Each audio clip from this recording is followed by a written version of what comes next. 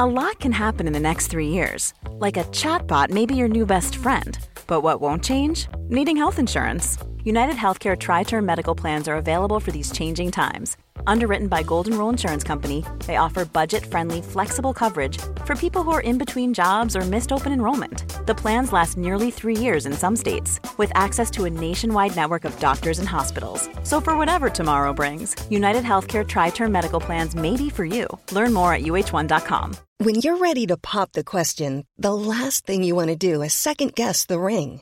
At BlueNile.com, you can design a one-of-a-kind ring with the ease and convenience of shopping online. Choose your diamond and setting. When you find the one, you'll get it delivered right to your door. Go to BlueNile.com and use promo code LISTEN to get $50 off your purchase of $500 or more. That's code LISTEN at BlueNile.com for $50 off your purchase. BlueNile.com, code LISTEN.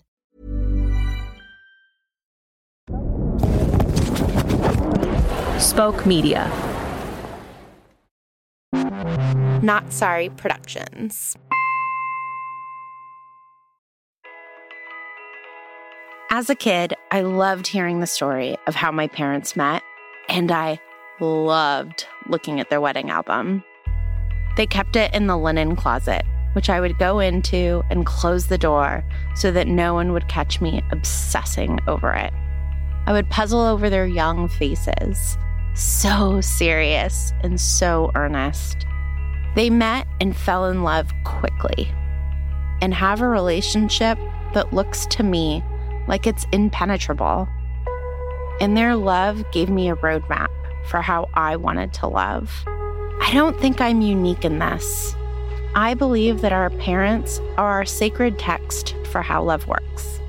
How they love each other or how they fail in loving each other, and how they love us and fail in loving us, teaches us how to love.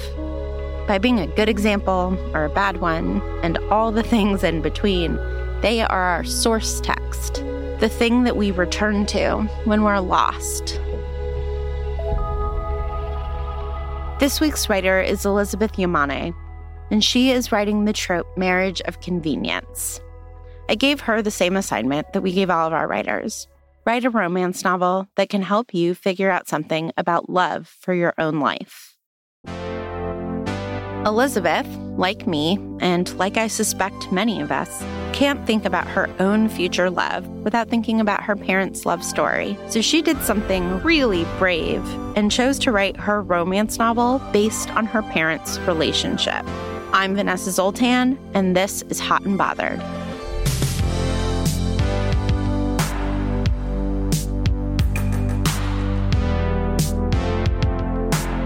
Elizabeth is a recent statistics graduate from Harvard, and she's currently unemployed and living at home with her parents, who happen to be in the middle of a messy divorce while she's writing this romance novel.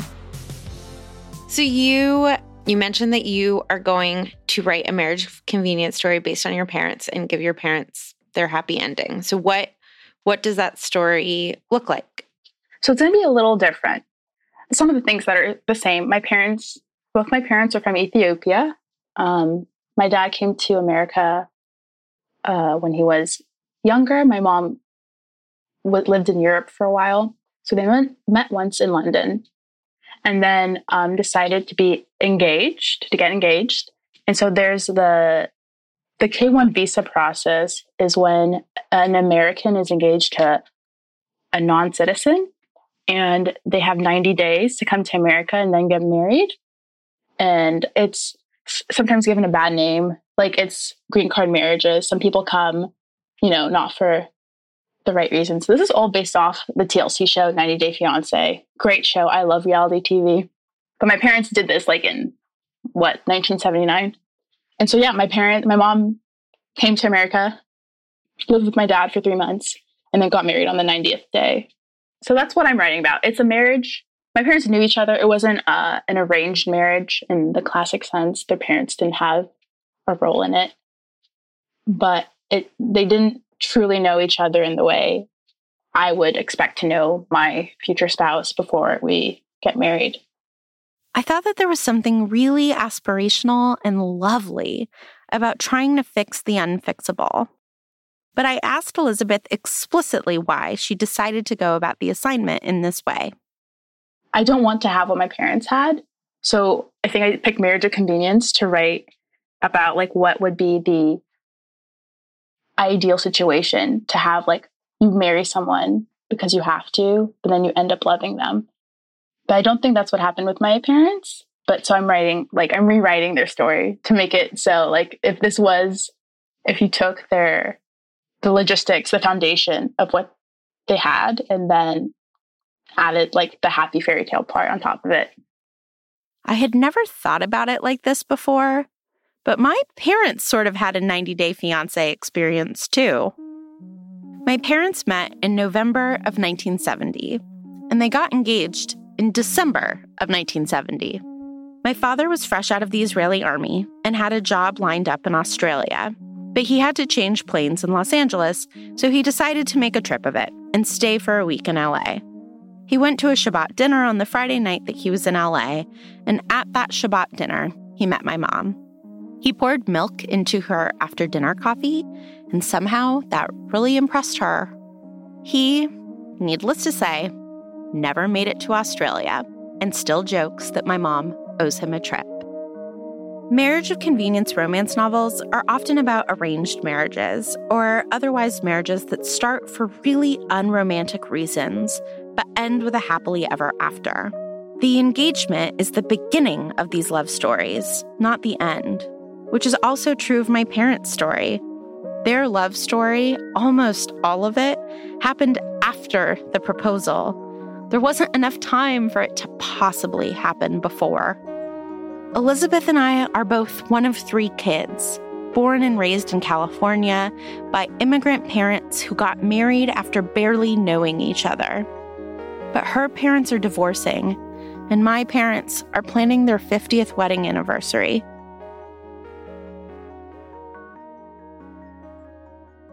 Elizabeth is trying to rewrite the arranged marriage story in a way that works. I think that sounds far-fetched to a lot of people who swipe and swipe for days in order to find their love. But I happen to think that arranged marriages can end in happily ever afters. So I'm excited to watch Elizabeth do this and see how she pulls it off, how she reimagines her parents' love into something that she can replicate in her own life. So I asked her how her love life was going, if it was going differently than her parents' marriage. Have you ever been in love? I think I'm currently in love. I fall in love very often, but it's rarely reciprocated or with something that is real. Like, I fall in love with imaginary, like my idea of a celebrity all the time. But I'm in my first long-term relationship currently, and I guess it's love. I care for this person. I don't know. Do you believe in a soulmate? Yes. I believe in multiple. I studied statistics in college, so I'm all about numbers. So I think there's like people you're 99% matched with, and then someone else maybe you're 97% matched with. But that difference isn't statistically significant. So they're basically interchangeable. When you meet the one and introduce me to them, I'm going to be like, what percentage? My current boyfriend is like a solid 60%. Love him. 60% seemed like a huge compromise to me. So I said to her, I know you love this 60% guy, but indulge me. Tell me about what a 98% guy would look like. This might be not a true answer, but my ideal person is the person for which I am their ideal. So I think I'm very agreeable. I'll fall in love with anyone. So if there's someone out there that can be truly like satisfied in their life by me, then that's my ideal. Like, to make someone completely happy and not like partially happy. That's my ideal person. It doesn't matter like what they look like, or gender doesn't really matter to me. I just want to be important to someone. This is all very sad, but Well, it's interesting that you picked marriage of convenience as your trope, right?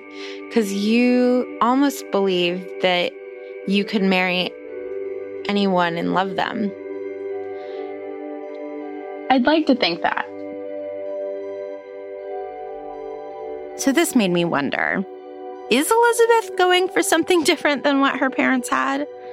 Or is she accidentally replicating what they had? She's trying to fix her parents' arranged marriage by writing a good version of it. But in her life, she's settling for a 60% match. I believe compromise is a huge part of any good relationship, but this can't be the right way. I tried doing it the way that Elizabeth is doing it. I picked a guy who I liked and respected. He was a really solid 60%. And about a month in, around the time that my parents committed to the rest of their lives together, I decided, he'll work. 5 years later, we got engaged. And then, sometime between my buying a dress and us sending out wedding invitations, we broke up. He was, and still is, a truly wonderful person.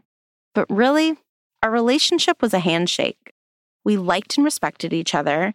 We had the same values and wanted the same things. 60%. Shake. In the context of this conversation with Elizabeth, I realized that all those years ago with my ex-fiance, I'd been trying to replicate what my parents had done. Like Elizabeth, I was trying to create a good marriage of convenience. And it failed. And I'm so glad it did, because now I'm with a guy who I don't even want to rate on a scale. And I want Elizabeth to have that, not 60%.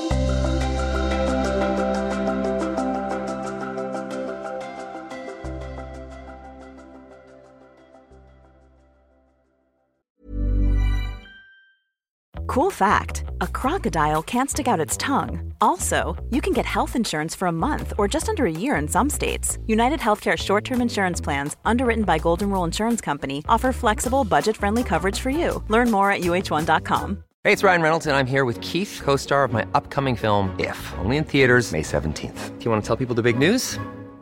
All right, I'll do it. Sign up now and you'll get unlimited for $15 a month and 6 months of Paramount Plus Essential Plan on us. MintMobile.com/switch. Upfront payment of $45 equivalent to $15 per month. Unlimited over 40 gigabytes per month. Face lower speeds. Videos at 480p. Active Mint customers by 531.24 get 6 months of Paramount Plus Essential Plan. Auto renews after 6 months. Offer ends May 31st, 2024. Separate Paramount Plus registration required. Terms and conditions apply if rated PG.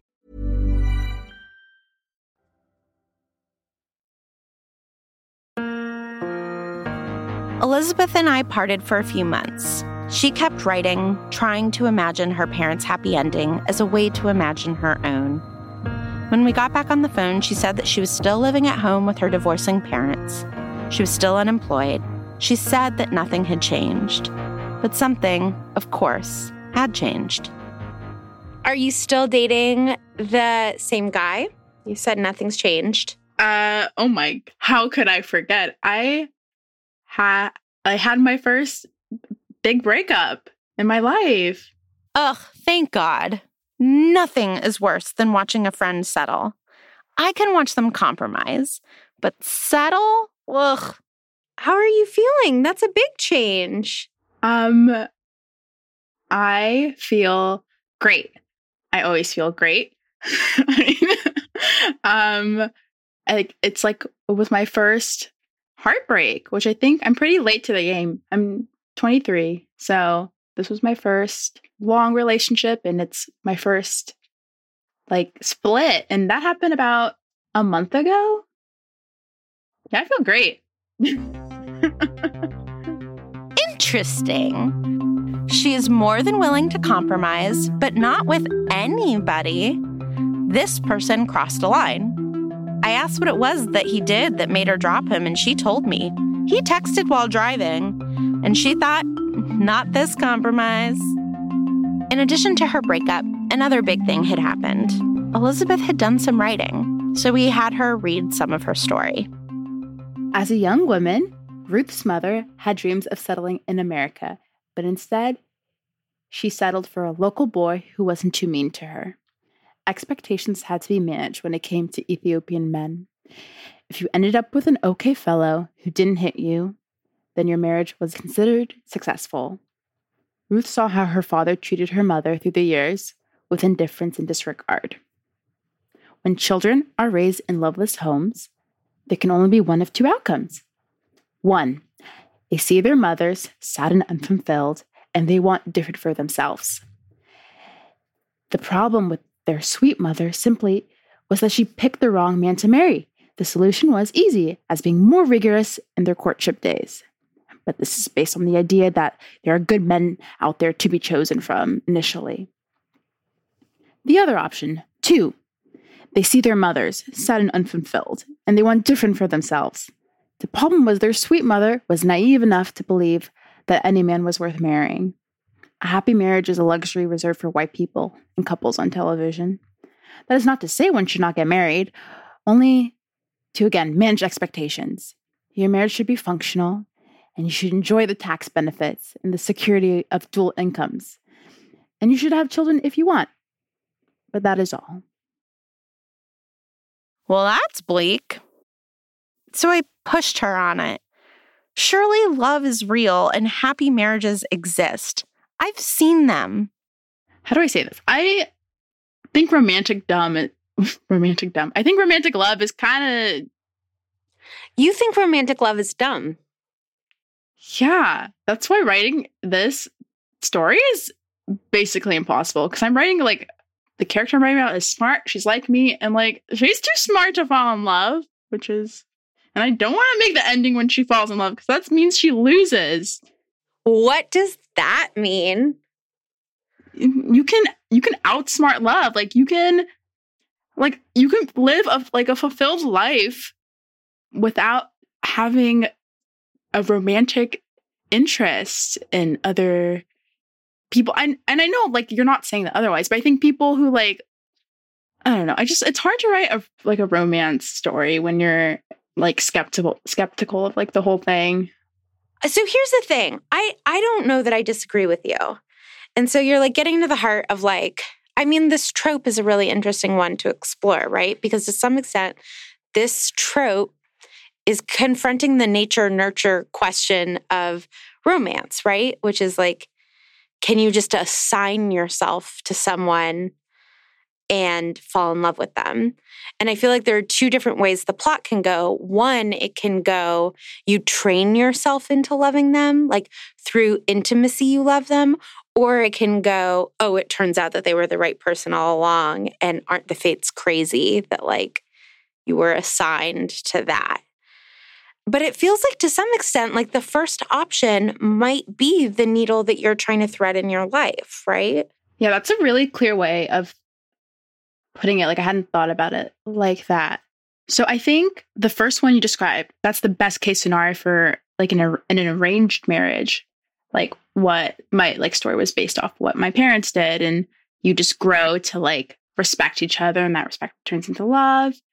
And then, but I think in my story, I think what I was trying to write is the second one is oh, they just so happen they were soulmates, and this is just the stars aligned. The least realistic one. This will surprise none of you at this point, but I don't believe in soulmates. And I think Elizabeth is right, that the stereotype version of a marriage of convenience happy ending is the ridiculous idea that you could be forced to marry someone who it just turns out is your made-for-each-other match. So when it comes to my parents and Elizabeth's parents, the only option is the first one, where two people shook and made it work. But I'm starting to lose track of this line between what is compromise and what is settling.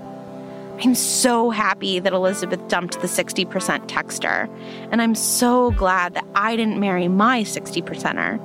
And I'm pretty sure that my parents are glad that they got married and had me. I know I'm glad. So what's the difference? I called my mom, the expert of marriages of convenience that work.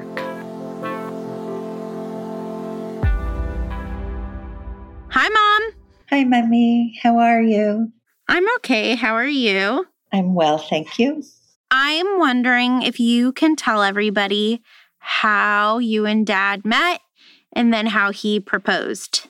So, Mama and Papa, my parents, were friends with a man named Shandor who lived in Belgium.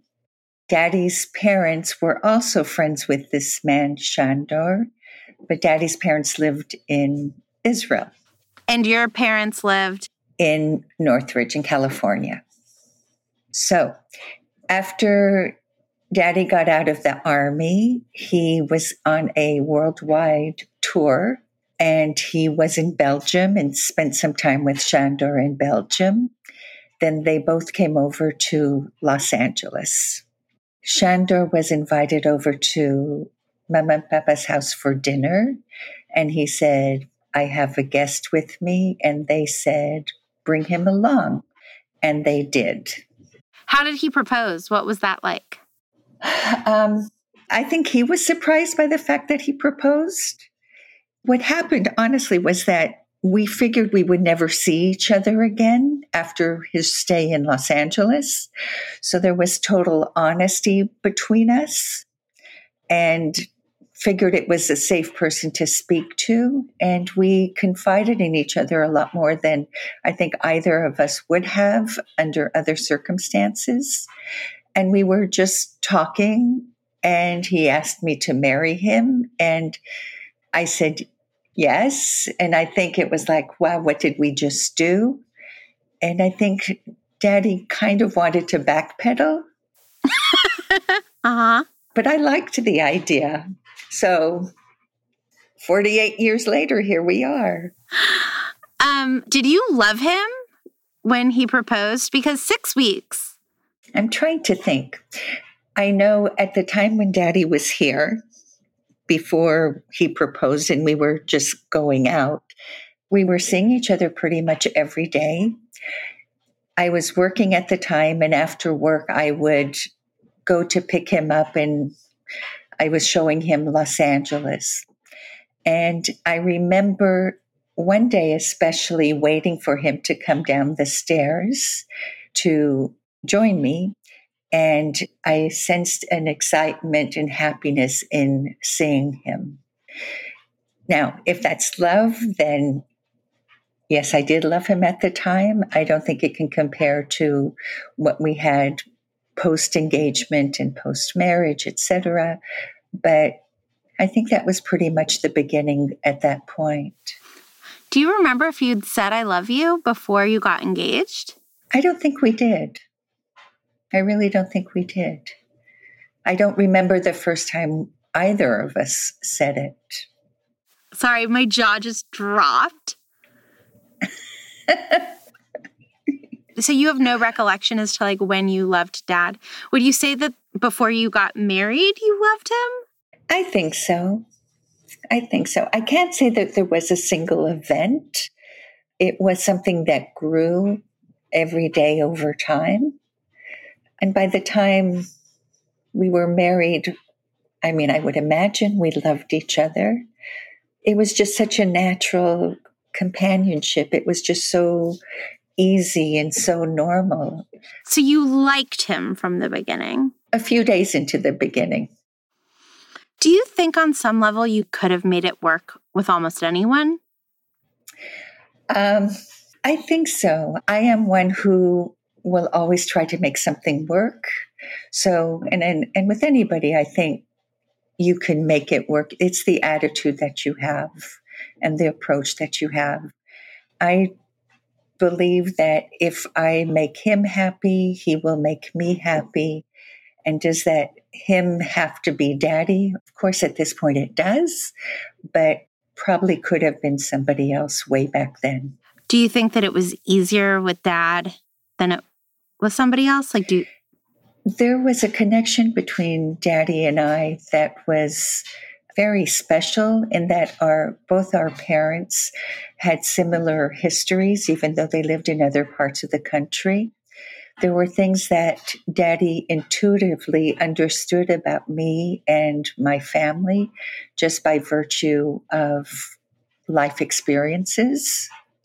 So there was a lot of things that didn't need to be understood because he understood my foreignness and I understood his. And it's also Mama and Papa totally accepted him because he was basically so similar to us. I mean, it was a marriage of convenience, right? Like we had enough in common and we made it work. No, I think we truly did love each other it started out totally non-romantic whatsoever, but we developed a connection that I truly believe is a very healthy connection where you like the person and you're honest with the person. There were no pretenses whatsoever because we really thought we'll never see each other again. So I honestly think it was a very healthy way of getting to know him and him to know me. That's interesting. So it's almost like the opposite of an arranged marriage because it was like, well, there's no chance here. Right. I have to tell you another couple of stories that really endeared Daddy to me. He was traveling with a painting that in case he needed money, he would be able to sell it. I was very impressed with that. He was traveling with his school report cards or whatever so that he would be able to prove he went to school or continue if he wanted to do that. That's just child of Holocaust survivor stuff. You always have your papers and you always have a way to bribe your way out. Absolutely. No question. Sorry, I'm like, you shouldn't have been impressed. No, Dad's a very impressive person. He is. Can you tell everybody the story of the milk and the coffee? Sure. It was very much in the beginning of seeing each other, and we were having dinner, and then it was dessert, and I had coffee, and Daddy put the milk in my coffee for me. And it was like, wow. It was just very touching for me. Okay. Thanks, Mom. Thanks for marrying Dad because I was born. You are the best. So I'm fond of you as well. That's why I feel so fortunate that I married Daddy because I have 3 amazing children. But yeah, at least he was good for that. Yeah. So love you. Have a good day, Mommy. Love you too. I'll talk to you later. After another few months, Elizabeth and I got back into the studio. I was really excited to bring her what I had learned from my conversation with my mom. Marriages of convenience should be about hope, not about, well, I guess he'll do. I was like, she'll totally dig this. But something big had changed with Elizabeth again. In fact, she was calling from her own apartment in New York City. I got a job offer, and they're like, the job starts in 2 weeks. And so my parents were going through a divorce, and my mom was like, I don't want to live in this house with your father alone. And so I was like, we're going to pack you up and move to your sister's. So I rented a car. I told my mom, this is the date we're going to leave. Pack up your stuff. So I drove from San Francisco to Portland. It took 12 hours with my mom and all her stuff and my cat in a moving van. And we moved her into her sister's house. And so my home, my childhood home that I loved and was luxuriating in last time we talked is now like an empty house where my dad lives. So there's been a lot of change. If it doesn't work out here, there's not really like a place. There is a place I can go back. I can go stay with my mom or my dad, but like my concept of home is no longer, my cat's not there, So it's very different. I asked her, now that she had some distance from her parents' divorce, was she finding it easier to imagine somebody that she could hope toward rather than settle for? She said, no. She's stuck. Last time we talked, every time we've talked, I've been having trouble thinking about the male character, the man in my story. And I have an interesting relationship with men. I think a lot of people do. And I think I can say I don't like men. I err on the side of avoiding men. And what I was fighting myself, like being, like disliking a character I hadn't even written, and like fearing, like I'm scared of men. So what I did, I was like, let me think of a man that doesn't scare me. And that I thought of Bob from Bob's Burgers, because that's my favorite show. I watch it every day right before bed. He doesn't scare me. He's just like, and it might be because it's a cartoon. Maybe if it was a real life show, he would scare me. But he's just a solid man. So I was like, before I can like dig into this character, he's just gonna be a stock image, like a floating Bob-esque character. And that gave me so much comfort. And with that comfort in place, what flowed out of me was me writing about the other character. Her name's Ruth. And so with that in place, with the levee built, I could get on my speedboat down and write about the other character, which came more easy to me. What I hear Elizabeth saying is that she doesn't want to hope yet. She thinks love is dumb because men are scary. And the truth is that a lot of men are scary. I'm not going to settle for that idea for her forever, but I'll compromise with Elizabeth and let her just have Bob from Bob's Burgers for now. Because being part of a marriage of convenience is being in the right place at the right time. And maybe New York City is the right place, but this still isn't the right time for her. And I'm really happy with my non-rankable partner. And I hope that she finds one less animated than Bob soon.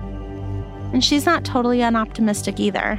I'm like cautiously optimistic. I cautiously believe in love could happen. Maybe just because I studied statistics and, it's better to have like a conservative estimate and be maybe right than like be off. Like have like, oh yeah, I definitely, like I believe in love and it'll happen to me, and then like be wrong, if that makes sense.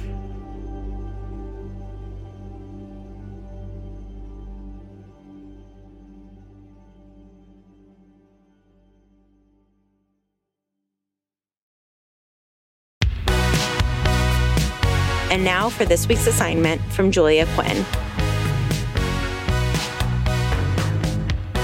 Hi, Julia. Hey. So everybody has come down from their great sex scene. They have realized something deep about themselves. What happens now? Well, there has to be a black moment. What is a black moment? It's that moment when, and we've all experienced them in movies and books, where you've got your romantic couple and you kind of, you gasp, you're like, you're thinking, how are they possibly going to overcome this? Like, I know that they're meant to be together, but how is this going to work itself out? And so that's your black moment. Got it. So often kidnapping is involved in Regency romance. Or, people could be like near death. Those would be sort of external conflict black moments. Got it. Near death, kidnapping. Can you just give us some more like less dramatic examples of a black moment? A black moment where somebody has lied to another person and the other person discovers it. Yep. And they feel betrayed. Yep. What do you do when somebody does something wrong but for the right reasons? Well, can I just say my favorite thing about the black moment in romance novels is that I love how far into despair it can go because you are comforted by the fact that you know there's going to be a happily ever after. And so I feel like some of the scariest scenes I've ever let myself read have been in romance novels. And I let myself get really scared because I'm like, because I know everything will be fine in the end. And there's just such a comfort to an HEA. That's a really good point. I think as romance authors, we often talk to people about how, yes, people read them because they know there's going to be happy ever after. And I, at least, have never stopped to think about how that knowledge allows us to kind of emotionally scare you in a big way.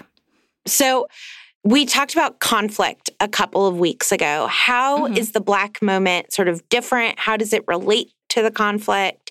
Is it a natural extension of the conflict? Well, the Black moment is really just the peak of the conflict. Got it. Or the depth, whichever way you're sort of charting all this. It certainly is the natural, I don't want to say outcome, because hopefully the outcome will be a good thing, but it is the climax. It is your conflict builds and builds and builds until you get this Black moment, and then it has to be resolved because, as you said, we're having a happy ending here. Yeah. So it really does need to build off of this conflict, which hopefully everybody kind of sketched out so they fully understood it. So that conflict that everybody mapped out and like really got a clear understanding of about a month ago now, this is the moment where they are fighting it out, where all is revealed, where the real crux of that conflict is being exposed and dealt with. Right. And I think a lot of people probably when they were thinking of their conflict before they really dug into it and mapped it out, this moment might be what they were actually thinking of in terms of conflict. And I think it's important to remember that your conflict is over time. It is not one moment.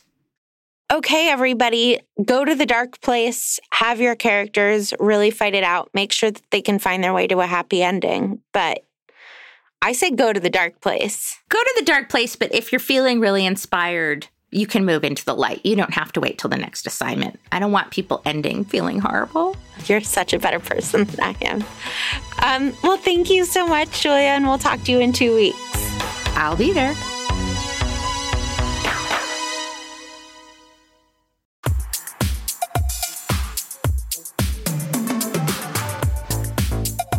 If you want to read Elizabeth's story, or you want to share your writing assignments, go to our website, hotandbotheredrompod.com. Follow us on Twitter and Instagram @TheRomPod and leave us a review on iTunes and support us on Patreon. Our romance teacher, as always, is the great Julia Quinn. We are a co-production of Not Sorry Productions and Spoke Media. This episode was executive produced and co-written by me, Vanessa Zoltan, and Ariana Nettleman. Our production team is Chelsea Urson, Julia Argy, Bridget Goggin, Hannah Goldback, Shanielle Kastner, Caroline Hamilton, Jenna Hannum, Will Short, Alexander Mark, and Jonathan Villalobos. Our music is from First Com and by Nick Bowl. And special thanks this week to my mom.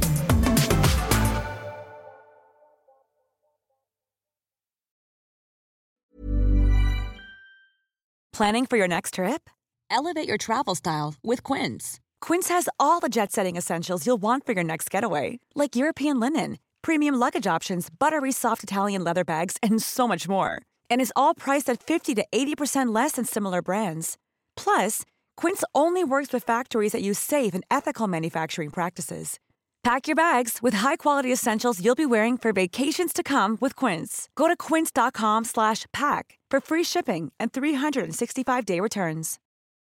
Hi, everybody. I'm dropping into your feed to let you know that starting June 23rd, you are invited to a class called Discovering Your Own Patron Saints, a guided workshop with Natalie Folkerts. In this 6-session class, you will explore beloved characters from literature who have jumped off the page and made their way into the moral fabric of your life. The first week of this class, you're going to explore what we mean by patron saints, and then each subsequent week will be devoted to a different value: wonder, imagination, grief, and courage. If you are seeking spiritual guidance outside of the constraints of formal religion, if you are someone who finishes a novel and feels like you have said goodbye to new friends, then this class is for you. Register before the first class on June 23rd by going to NotSorryWorks.com. That's NotSorryWorks.com.